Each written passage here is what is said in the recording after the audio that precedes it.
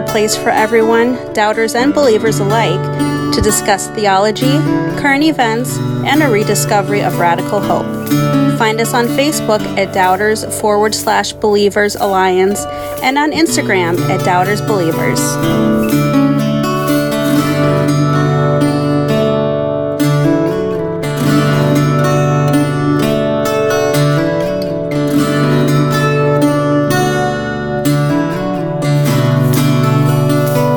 Good morning, everyone, to Doubters Believers Alliance for October 24th. It's almost Halloween. We were not here the last few weeks. Last week, I knew not that many people are going to show up. I think it's a great time to go on vacation, I guess. We actually have some visitors here, so thank you for showing up. Some new friendly faces. And not everyone knows, but I'll say this for people who watch who might not know. We are like an iteration of Revolution Church that Jay was here for a number of years, like 4 or 5 years. And then last November, about a year ago, he moved out to Seattle for family stuff. So he's doing Revolution just strictly online out there. And then he handed me the keys over to this. Just because of my educational background and pastoral background. So, and then we changed our name to Doubters Believers Alliance, I don't know, like 3-4 months ago, just because a lot of the people who are a part of this community aren't all Christians. Some of us are agnostic and atheists. Some of us are Christians. And we just kind of wanted to make everyone feel at home and comfortable, and not just so we feel that we always have to talk to stuff out of the Bible all the time. Other couple quick things, as people know, we'll be here next week for a live in-person service.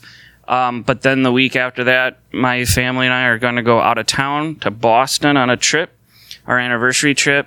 So unless I can find someone to fill in, then we're not going to be here. And then the week after that, I've alluded to this a while back, but there's a film festival here in the Twin Cities called Sound Unseen Film, and one of their host spots is Bryant Lake Bowl, and they actually meet here in this theater room where we're at, and so they asked us even if we wanted to do it a different day, but since I'm a part of the panel for Q&A, we just decided that we won't have service that day, but please come out to that show, the documentary film called The Reverend about Vince Anderson out in Brooklyn. So that's going to be November 14th. I think the doors open at 12, either 11:30 or 12. Tickets are $12 through Bryant Lake Bowl's website.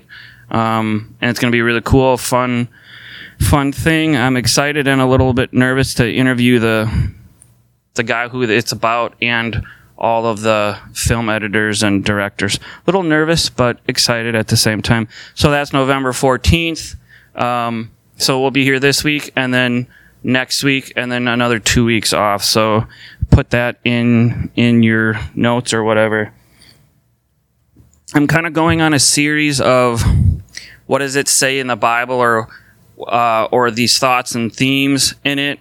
Because a couple months ago, I would say, I kind of posted something on our Facebook and then to a couple people that I know that listen online what they want to talk about.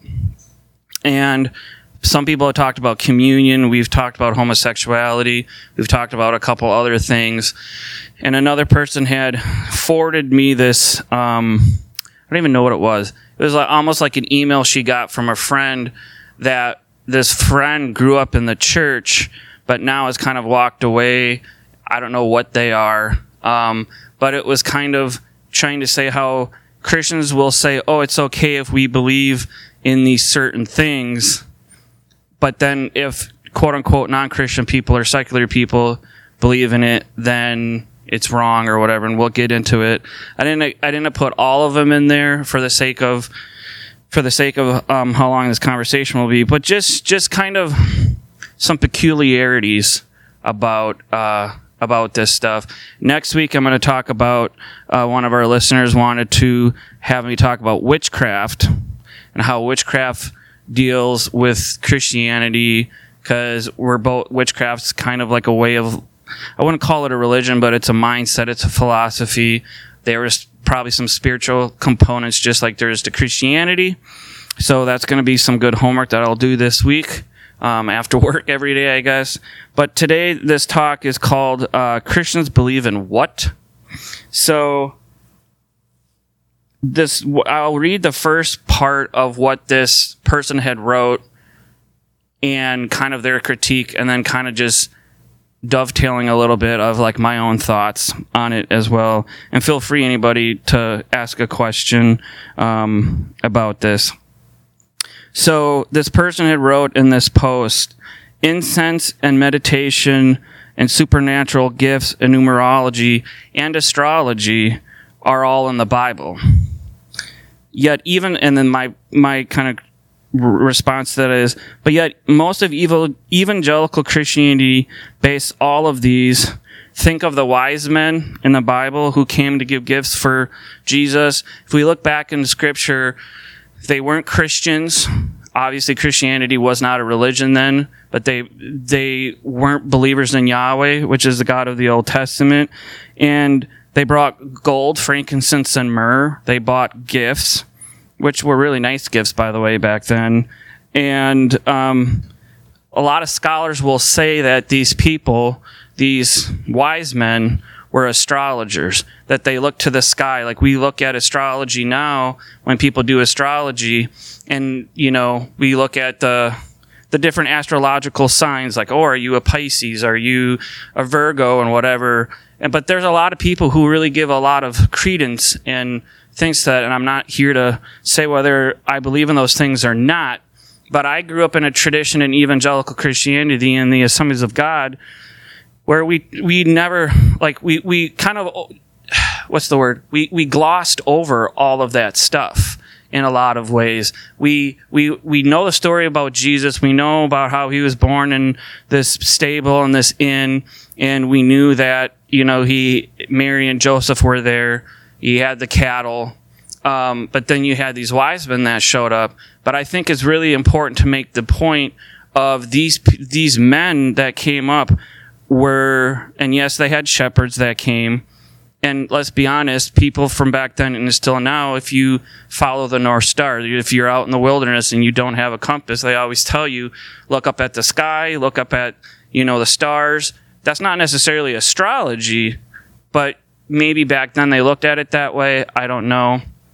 But that whole point is a lot of times, and then there's certain churches that will use incense still as a thing for their daily services. I know a lot of times in Catholic churches they'll use incense. Incense is a long-standing thing within church. Like when in the Jewish tradition, when someone who was buried, they use incense to help cover the body and the smell of a decaying body. So this stuff that a lot of Christianity will kind of look and poo-poo it as a negative thing was actually in the Bible. But yet so much of Christianity will look at that and say, well, I don't think that this is a practice we should do. Numerology, that's nothing inherently wrong about it, but like case in point, growing up in the church like I did, in the tradition that I did, you had, you know, the whole 666 is, you know, the devil, which it's not, it's Nero. And then you had like 777, which is like God's number. I think all of that's a little wonky and a little out there, but you can see how even within Christianity, and this person who wrote this, there's going to be some parts that I agree with her on, and then some parts where I disagree with her on, where she might be like, oh, well, I think she's trying to say, like, you say that you don't practice this kind of stuff, but yet it's in the Bible. And there's going to be parts where I think she's a little bit misguided, and parts where I think she is, you know, saying good things and proper things. But I just thought this talk was going to be kind of fun, partly because it's coming up on Halloween, and, you know, especially in America, we really love our holidays, especially Halloween, where we can dress up and pretend we're people who are not. And this is just a conversation that kind of goes into that holiday festive theme, but also I think are things just to kind of maybe get those juices flowing in our head. So yeah, and I mean, there's astrology in the Bible. You have psychics, which I'll get to. You have psychics in the Bible. And what's so funny is in a lot of evangelical Christianity, and when I mean evangelical Christianity, I mean like Pentecostals, Baptists, evangelical, free churches like that. But when you go to mainline Christianity, like Presbyterianism, Methodism, fill in the rest, they don't really talk about a lot of this stuff. I don't know why. Maybe they don't think it's important. Or maybe they're like, this is just the Bible, take it or leave it. And a lot of the tradition I was before leaving ordination was the United Church of Christ, and they never talked about any of this kind of stuff because they're like, their whole mantra is we take the Bible seriously, but not literally. So you kind of go in, there's certain Christian traditions that will be like, yeah, the Bible's great, has important things and good things to say, but not everything in there is true. Then you have other denominations who will say, yeah, everything in the Bible is true, inspired word of God. So that first part, incense, meditation, supernatural gifts, numerology, astrology are all in the Bible. Yeah. So meditation, people meditate all the time. You have people that practice more Buddhist meditation. I know growing up, I was told not to ever meditate because that was Eastern religion things, but I don't meditate on a daily basis. But I think there's a great, wonderful thing about just centering yourself in the crazy day-to-day life and just meditating. Whether you pray when you meditate, whether you just try to be one with yourself, whether you block out all the crap that happens in the world, then so be it. All that kind of stuff's in the Bible. And I think a lot of evangelical Christians, and if people who are here that don't know who I am, I critique all of the church, especially evangelical Christianity, because that's what I grew up with and that I was a part of. And I don't critique it because I hate it. I critique it because I want it to be better. I want everyone to be better, and to maybe let's sit back and see how we can just be better people in church and outside. Christians are mostly against altars, like altars to the dead, altars to false deities in Christianity. But I find it really interesting, and this individual was like, she wrote, Christians are against altars, but yet you run down to the altar in certain churches to get saved or whatever. And I grew up in a tradition where the altar wasn't a specially modified made altar. They just looked at the altar as like the front of the church. Here's the pulpit, here are stairs, and you would run up there. And I think biblically they're more looking at an altar. If you study and look up ancient kind of like temples, they had a pretty epic altar. And I know a lot of other religions have altars. I know, talking to a family member of mine who does practice witchcraft, that there's certain altars that they do there too. But a lot of times in Christianity, they'll say how we're so different than all these, like, witchcraft is paganism, or being a witch is pagan and all that stuff. And I'm not here to say if it is or isn't. But I'm just saying that there's a lot of people when they practice spirituality or religion that there's a lot of overlap and there's a lot of overlay. And I remember growing up in the church just going to the altar all the time. Not because it was something I completely understood, but it was something that I was supposed to go to because my pastor told me, or a prophet or a person who's there to speak. And I find it very odd now, like in the church that I was a part of for 8 years before coming over and doing, DBA, they never used that kind of language. They never used come to the altar. They would say come to the front for communion or whatever. But within a lot of evangelical Christianity, especially in Pentecostalism, which I was raised in, which is very pro and kind of pushy towards spiritual gifts like speaking in tongues, healing, all that kind of stuff, intercessory prayer. They would always say, come to the altar, come to the altar. And I don't think they realized when they say come to the altar just how loaded that is, because so many other religions, and not even religions per se, but spiritualities, have altars that they do. And I mean, yes, within Judaism and Christianity, since they're obviously cousin religions, a lot of times in Judaism you have the altars. You would bring your cattle for sacrifice to you would lay it on the altar and sacrifice it to Yahweh. You know the story of Abraham and Isaac, and how Abraham thought that God told Isaac to lay his kid on the altar for a sacrifice. So we look at altars in a lot of Christianity as something to lay down in order for, as a way to show our love for God, or God to show favor to us, or whatever. And that could be, but to me, what this woman was trying to say, what I get, was you say that an altar is wrong, but outside of Christianity to have altars, but yet your faith has altars all over.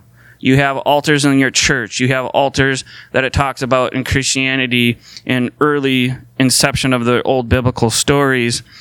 And she was kind of like, I find it kind of fascinating where you practice this. You practice sacrifice, not necessarily today, but in our holy book, we practice sacrificing in altars and going to an altars. And now we're telling people in certain churches to go to an altar to cleanse their faith. It's more of a metaphor, not animals, but of going to your pastor or a lay member and saying, I'm a sinner, I'm, all this stuff. And so it's this kind of spiritual metaphor of something like that. And let's be honest, if you look all throughout humanity, you look at Vikings, you look at a lot of other cultures, they had altars where they sacrificed. So altars are something that has been a part of humanity for centuries.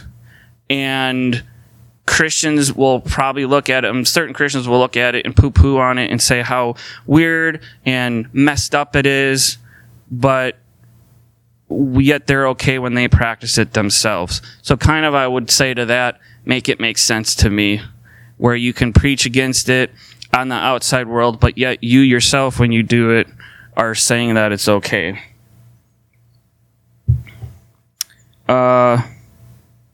A lot of Christians don't think that they believe in ritualism or rituals, but yet, what is communion? What is baptism? Eating the body and blood of our own God, which Catholics really believe is called consubstantiation, where consubstantiation, really they think when the pastor prays for the elements, which is the blood, which is the wine and the bread or wafers, whatever, that it literally becomes Christ's body. And then transubstantiation is, and hopefully I'm not getting it backwards, is where most Christians believe that it's a metaphor. Most people believe like it's a metaphor that this is God's body. But the interesting about that, I'll say this, after Christianity started, and it was a number of centuries old, and not even just centuries, but in its infancy, I would say the first 100 to 200 years, a lot of people thought that Christians were cannibals. And you would say, why in the world, Brian, would you think that Christians are cannibals? Well, yes, sorry, Ray, you were right. Ray's watching the other way around. So transubstantiation is the literal, that Catholics really believe that it's really the blood and body of Christ. Consubstantiation is the more metaphoric one. So sorry that I got that background. I was going back in my seminary brain to try to get that, and thank you, Ray, watching to hold me accountable to that. But yet, like other religious people that Christians at the time would call pagans, or, believing in Greek thought or the Romans and their deities, people would there's actually accounts written down where people would go to early Christians when Christians practiced communion, and they were like, I don't understand how you believe that you're really eating the body and blood of Christ. And they're like, is this a metaphor? And I'm paraphrasing, obviously. Is this a metaphor? And they were like, no, this is Jesus' body broken for us. We're going to eat it. This is Jesus' blood shed for us on the cross, but he did this, so we had it. And so, yes, we look at it now as, I would say, more educated people and saying, yes, that's supposed to be a metaphor for this gift that God gave us, and grace and communion and community with one another. But early Christians literally thought it was that. And so to the outside world, they look at it and they're like, you guys are messed up. You guys are weird and wicked. You're saying that we're bad and we're going to hell, or we're not going to be connected to your God, but yet you have a God that you believe in, that every time you practice this ritual of communion, you're literally eating him and drinking his blood. I know it's kind of going in with the Halloween theme, but that's really morbid if you think about it. And I'm not making that up. A lot of early people thought that. And it's also when you look at the whole the idea of the Trinity that a lot of Christians believe in. Father, Son, Holy Spirit, we hear that. But yet people thought that early Christians were tritheists, that they believed in three gods, because people would go around, the disciples and early leaders, people, Paul, and even up to like Augustine in like the 3rd century, people, when they said, we believe in one God, but in three ways, that doesn't logically make sense. And I'm not here to get into a Trinitarian debate, but it was this thing that it didn't make sense to people. And I still tell people, you try to explain the Trinity to anybody, educated or not, and it's confusing as all get out. Because you say we believe in one God called God, but then there's Christ, the Father, the Son, and then the Holy Spirit, but yet they're all one. They're the same, but yet we are supposed to understand them in different ways. It's really confusing, and that's still something I remember writing a paper in seminary about it, and I was like, this is a question Christians can't understand, or not understand, but can't adequately give a good account to, because it's so illogical. Not saying that it's wrong, but it's illogical. And so you kind of just see how some of these early practices and rituals that Christians believe in don't make sense. And I'm not saying it's not right to have that, but then when we look at the outside world and their views and their beliefs, and then we say that they're wrong, and then so it's like we can critique them and feel good about it, but then when they come and critique us, it's like, oh, whoa, like, who are you? Why are you here critiquing our faith when we're right? And just the thing with ritualism, I've been born into Christianity my whole life. I tell people all the time, which a lot of people in whatever culture you're from, whatever country, there's such a thing called folk religion. And folk religion is a religion that you're born into, or more or less that your country is. So in America, our folk religion is Christianity. We had pilgrims come over. We had European ancestors. They left, England, France, Germany, wherever they came from, because they wanted religious freedom. They wanted more land. They wanted all this stuff. And so they came here for religious freedom. But when you hear people say, oh yeah, I was born into a Christian family, or my family were Catholics and now I'm an atheist, or my family were Pentecostals and now I'm a Buddhist. All that folk religion is saying is it's part of who you are. Kind of like, I'm an American, I'm a Minnesotan. What makes me an American? I was born in Minnesota, or I was born in America. What makes me Minnesotan? I was born in St. Paul. So that makes me a Minnesotan because I was born here in Minnesota and I live here. And what makes me an American is Minnesota's part of America, and so I'm an American. Even though if I live in California for 20 years, I'll be a Californian, but I'll still be partly Minnesotan. Or if I move to, let's say, Australia, and I would still be an American living in Australia. A folk religion is something that you're born into, but it does not mean you have to what's the word? Believe in long term.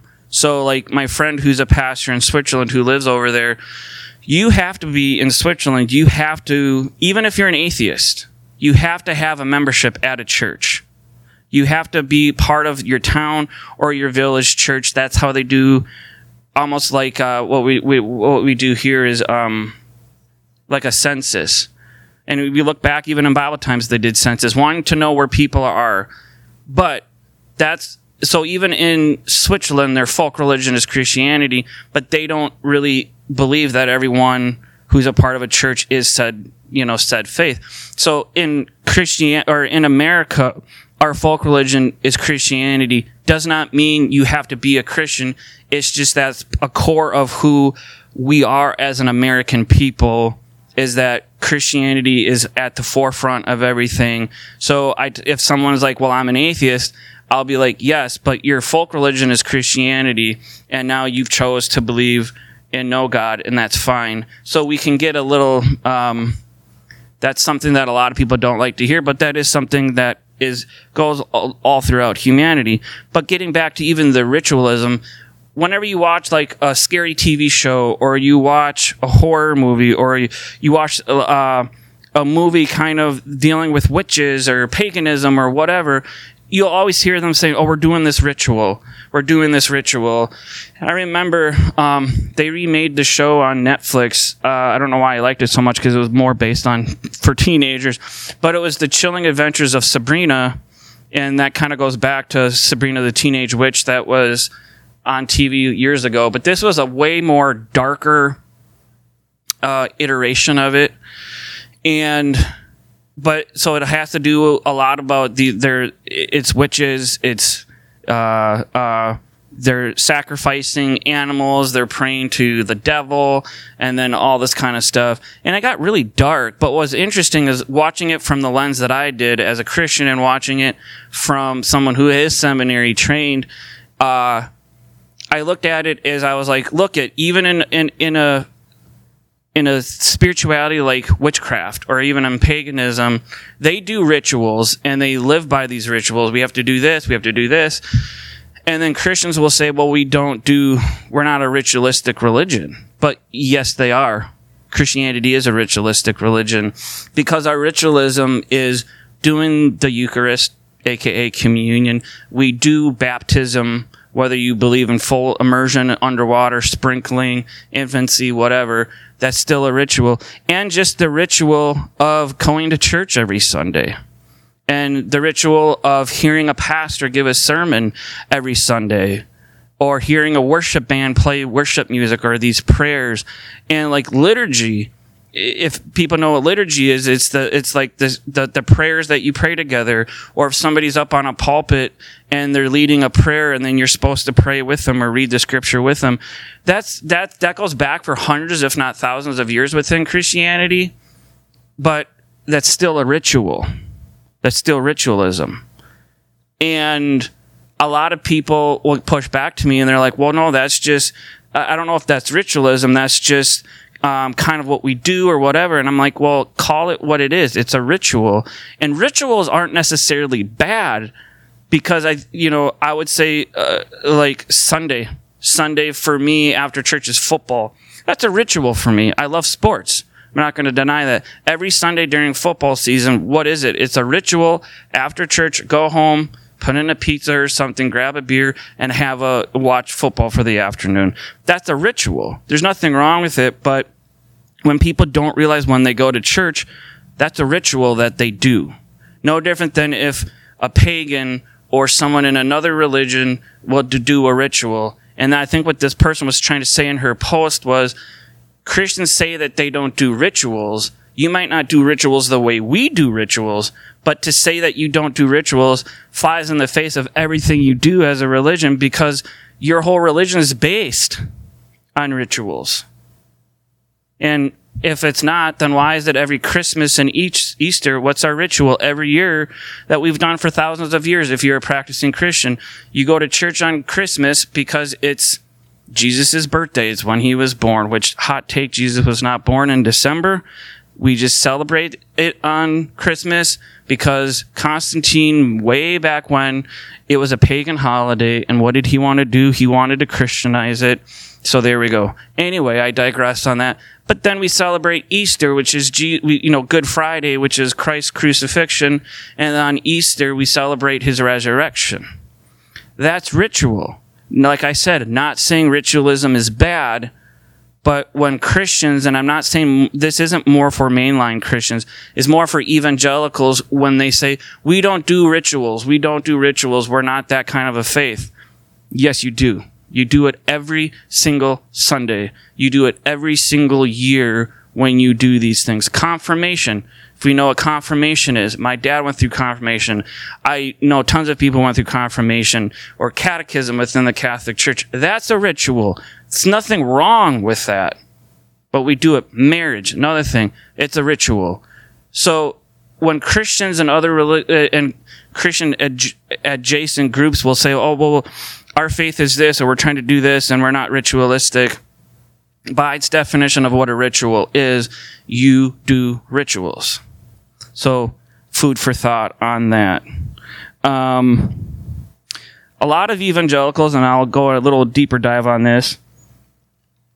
I don't want this talk to be super long because for people who aren't watching live, we came into our theater area in the last couple of weeks. We were gone, and one of the workers here, bartenders or waitresses, has like a little, I would say, an oddities table here, and they had a movie showing, and I want to be respectful of their time since they don't really charge us any money to be here.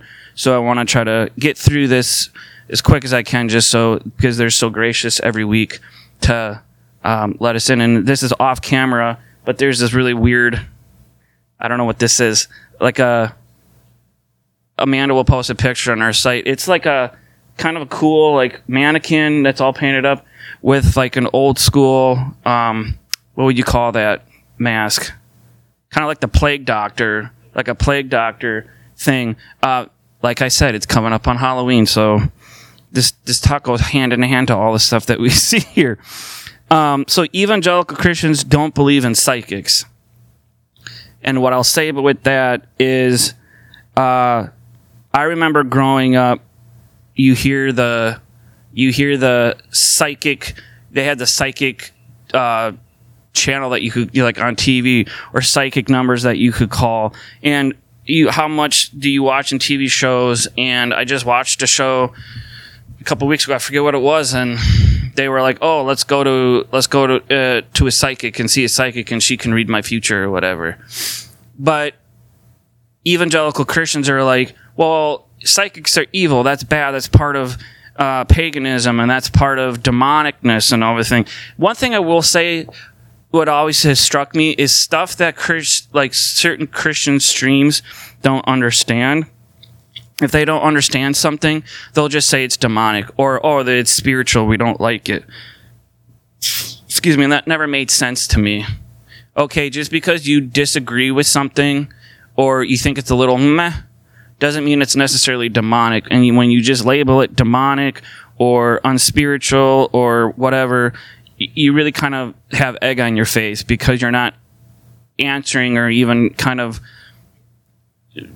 pulling out any kind of idea or answer.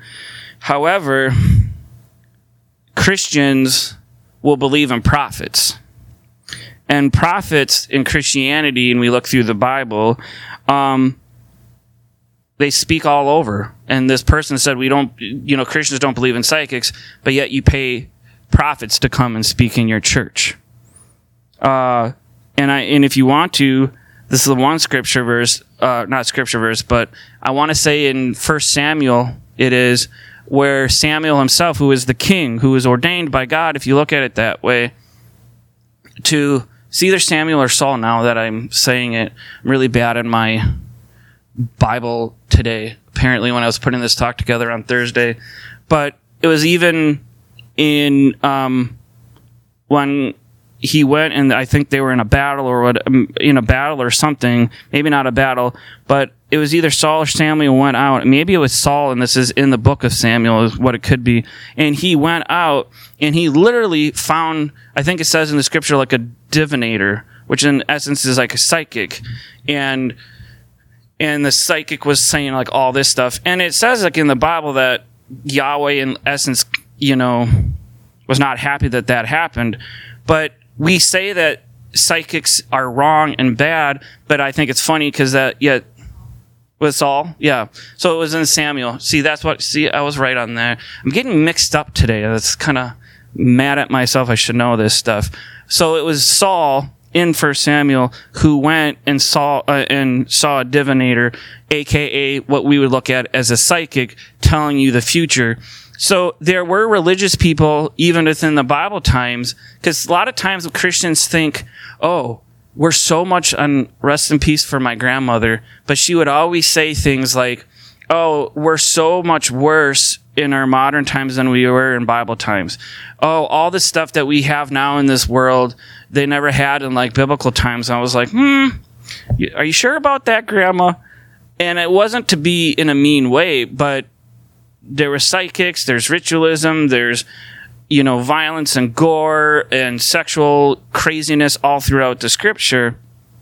And it's a very difficult to understand sometimes unless it's kind of shown to you, hopefully not just today and other times, of looking at that. But getting back, so we see psychics, we see in that story, and maybe there's probably more, but that was one that jumped out to me, Saul in 1 Samuel.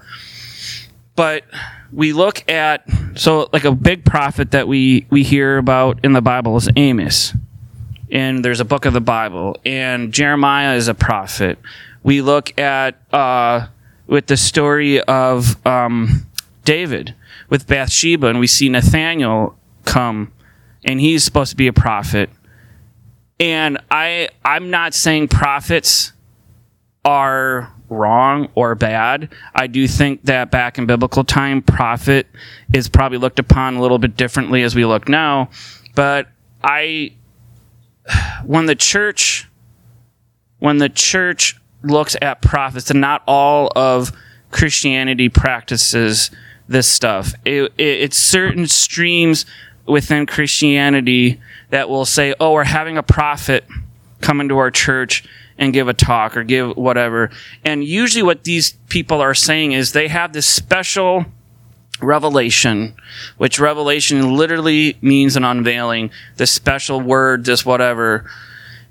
And usually if you are not even a seminary trained person, but just you have a brain and you think, you can tell most of these prophets that you hear now going around churches, whether in America or other places, aren't really prophets, but are snake oil salesmen, are whatever, put in any kind of negative word, soothsayers, whatever.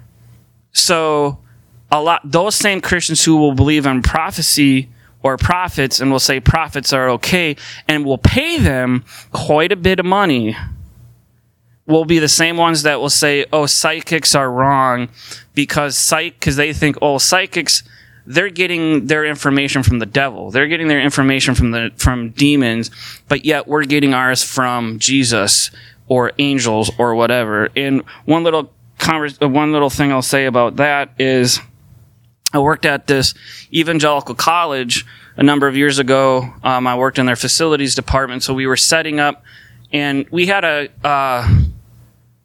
our main great hall, I would say, was an auditorium that held 12 or 1,400 people. And it was this group that, we would book it out, especially in the summertime when it was, not school session. And this outside group came in and they packed it out. They were there Monday through Friday. They packed it up. So they had over 1,200 people there every single day. But they had this person come in who they had this big old picture up on this poster board of this prophet, of this person who said, this is this prophet. I don't even remember their name. And this prophet was up there, but this prophet was had a mink coat on, just dressed to the nines, all this stuff.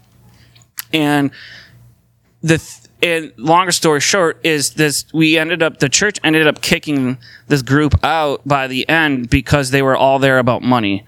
They were even asking us as workers who were just working for the event for money, and that God prophesied that we were supposed to give money and da-da-da-da-da. So I think the prophets in the Bible, like you see Amos, Nathaniel, and others in Jeremiah, I would give them credence. I would give them, like maybe God did speak to them. Maybe God did put something on your heart. And I'm not trying to say, like, if someone comes up to me and be like, Brian, God put this on my heart. I'm like 50-50 on that. I'll be like, yeah, God could maybe have put that on your heart. Or maybe you just didn't like what I said. Or maybe you agreed with what I said, but you have some pushbacks, which is fine. But it gets very murky when people start saying that kind of language or saying stuff like that. So I think this girl who wrote this post was really right on this aspect. You think that psychics are bad, and you will, look out throughout the history of Christianity how people will berate psychics or people who are into that kind of field or what they want to do, that maybe that's their livelihood.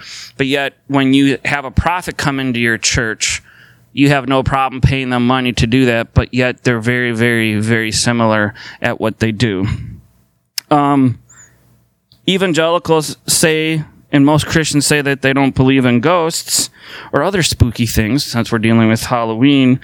But we believe in the Holy Ghost or the Holy Spirit. And this isn't something that I don't want to cut hairs.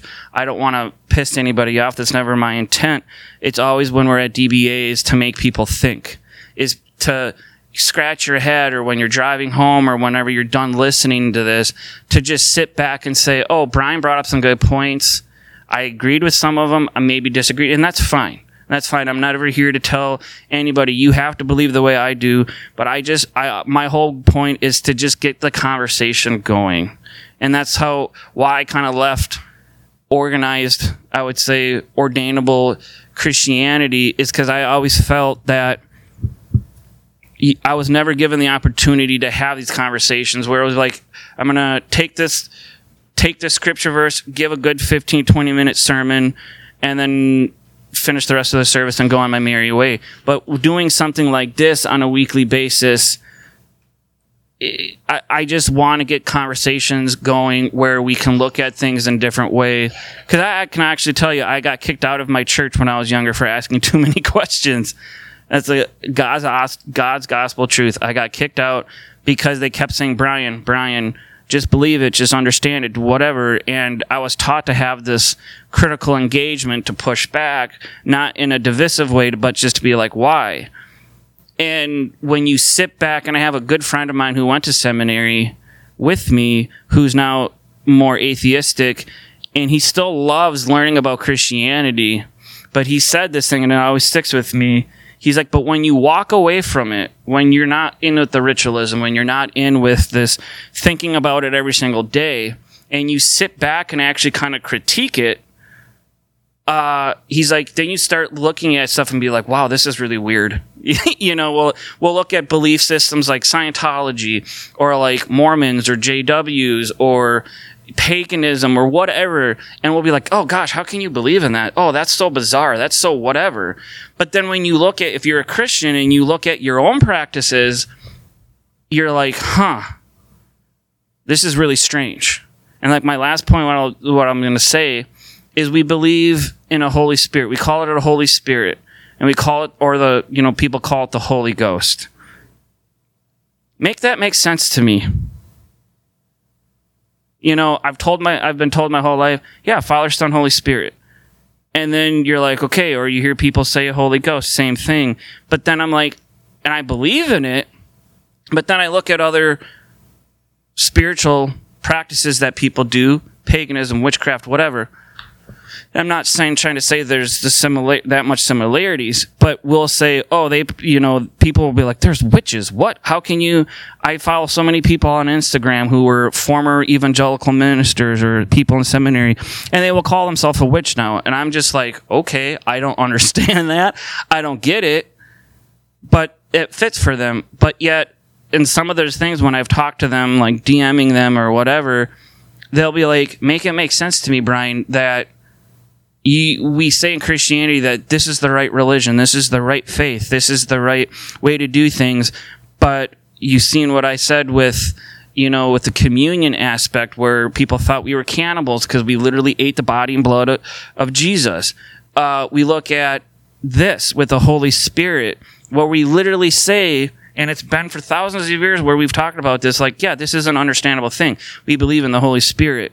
But yet we look at other religion and other spiritual groups of people, and we'll say that they're wrong for believing in ghosts or spirits, but yet we believe in ours anyway. But we'll say that spirit is God. It makes sense to me in a lot of ways, but also being able to step back from it outside of quote-unquote four walls of the church and outside of the seminary that I was in, and you start questioning and just start thinking, and you're like, how do you adequately answer that to someone? How could I come up to somebody who is a pagan, or someone who practices very naturalistic religions, or someone who does practice witchcraft, and say, your spirituality, your belief in spirits is wrong, but mine is right because it's Christianity, and of course that it's right. So I'm not saying I have all the answers for this, but I thought when I saw this post that actually a family member of mine forwarded to me, I thought it would be a really interesting kind of segue into kind of these Halloween talks, I would say.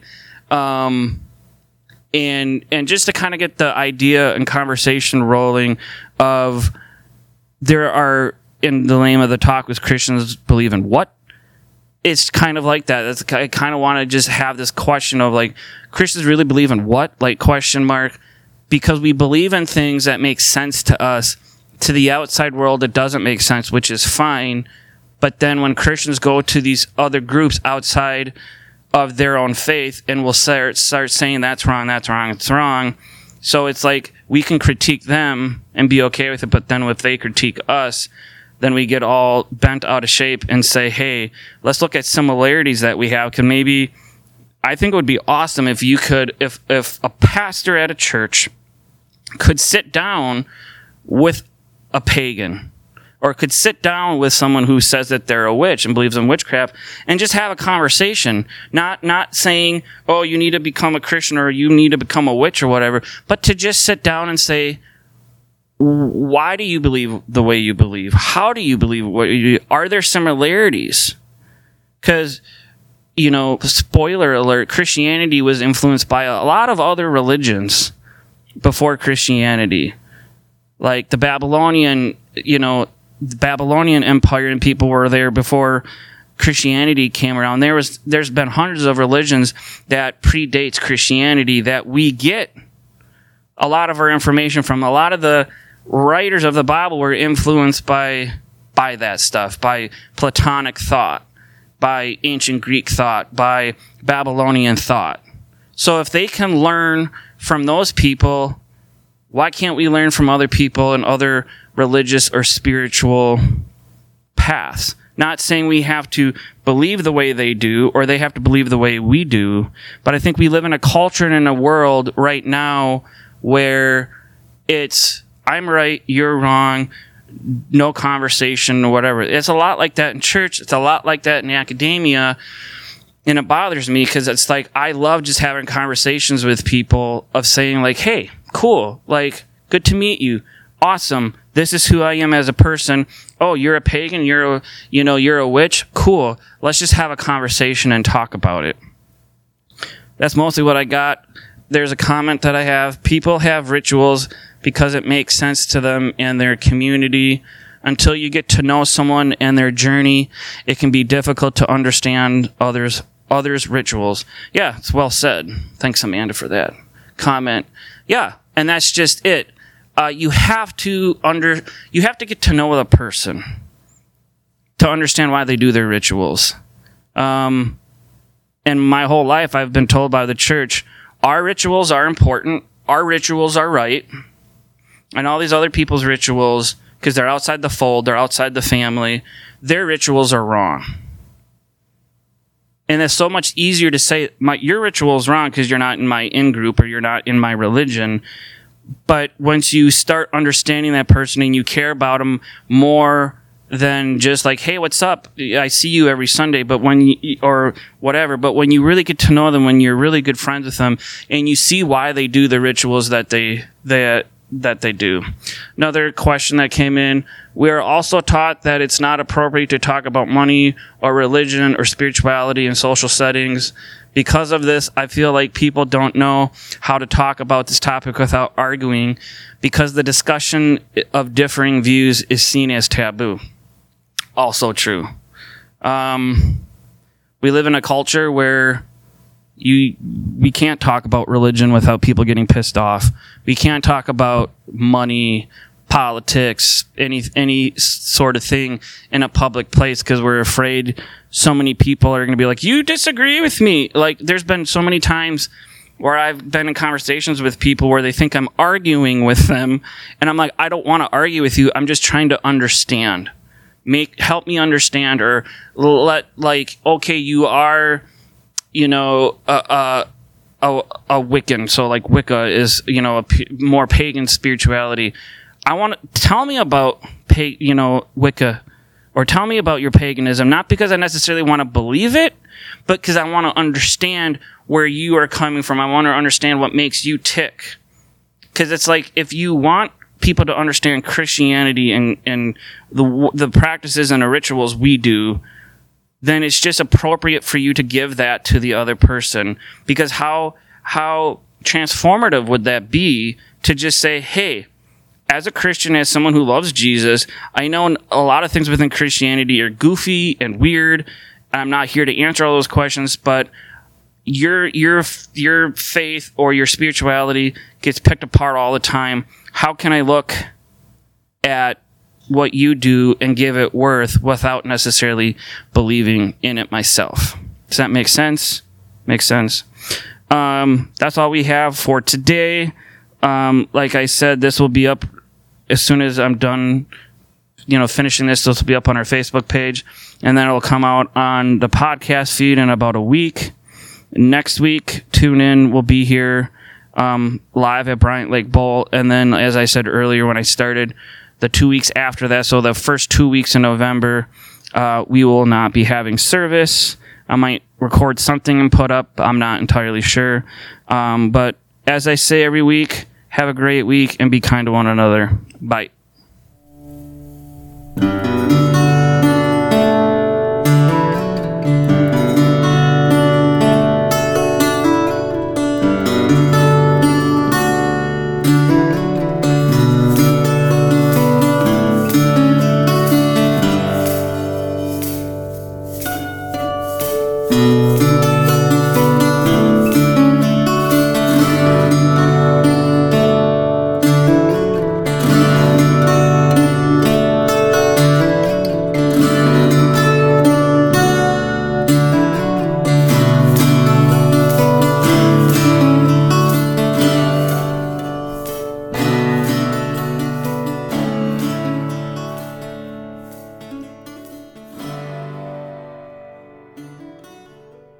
Yes, I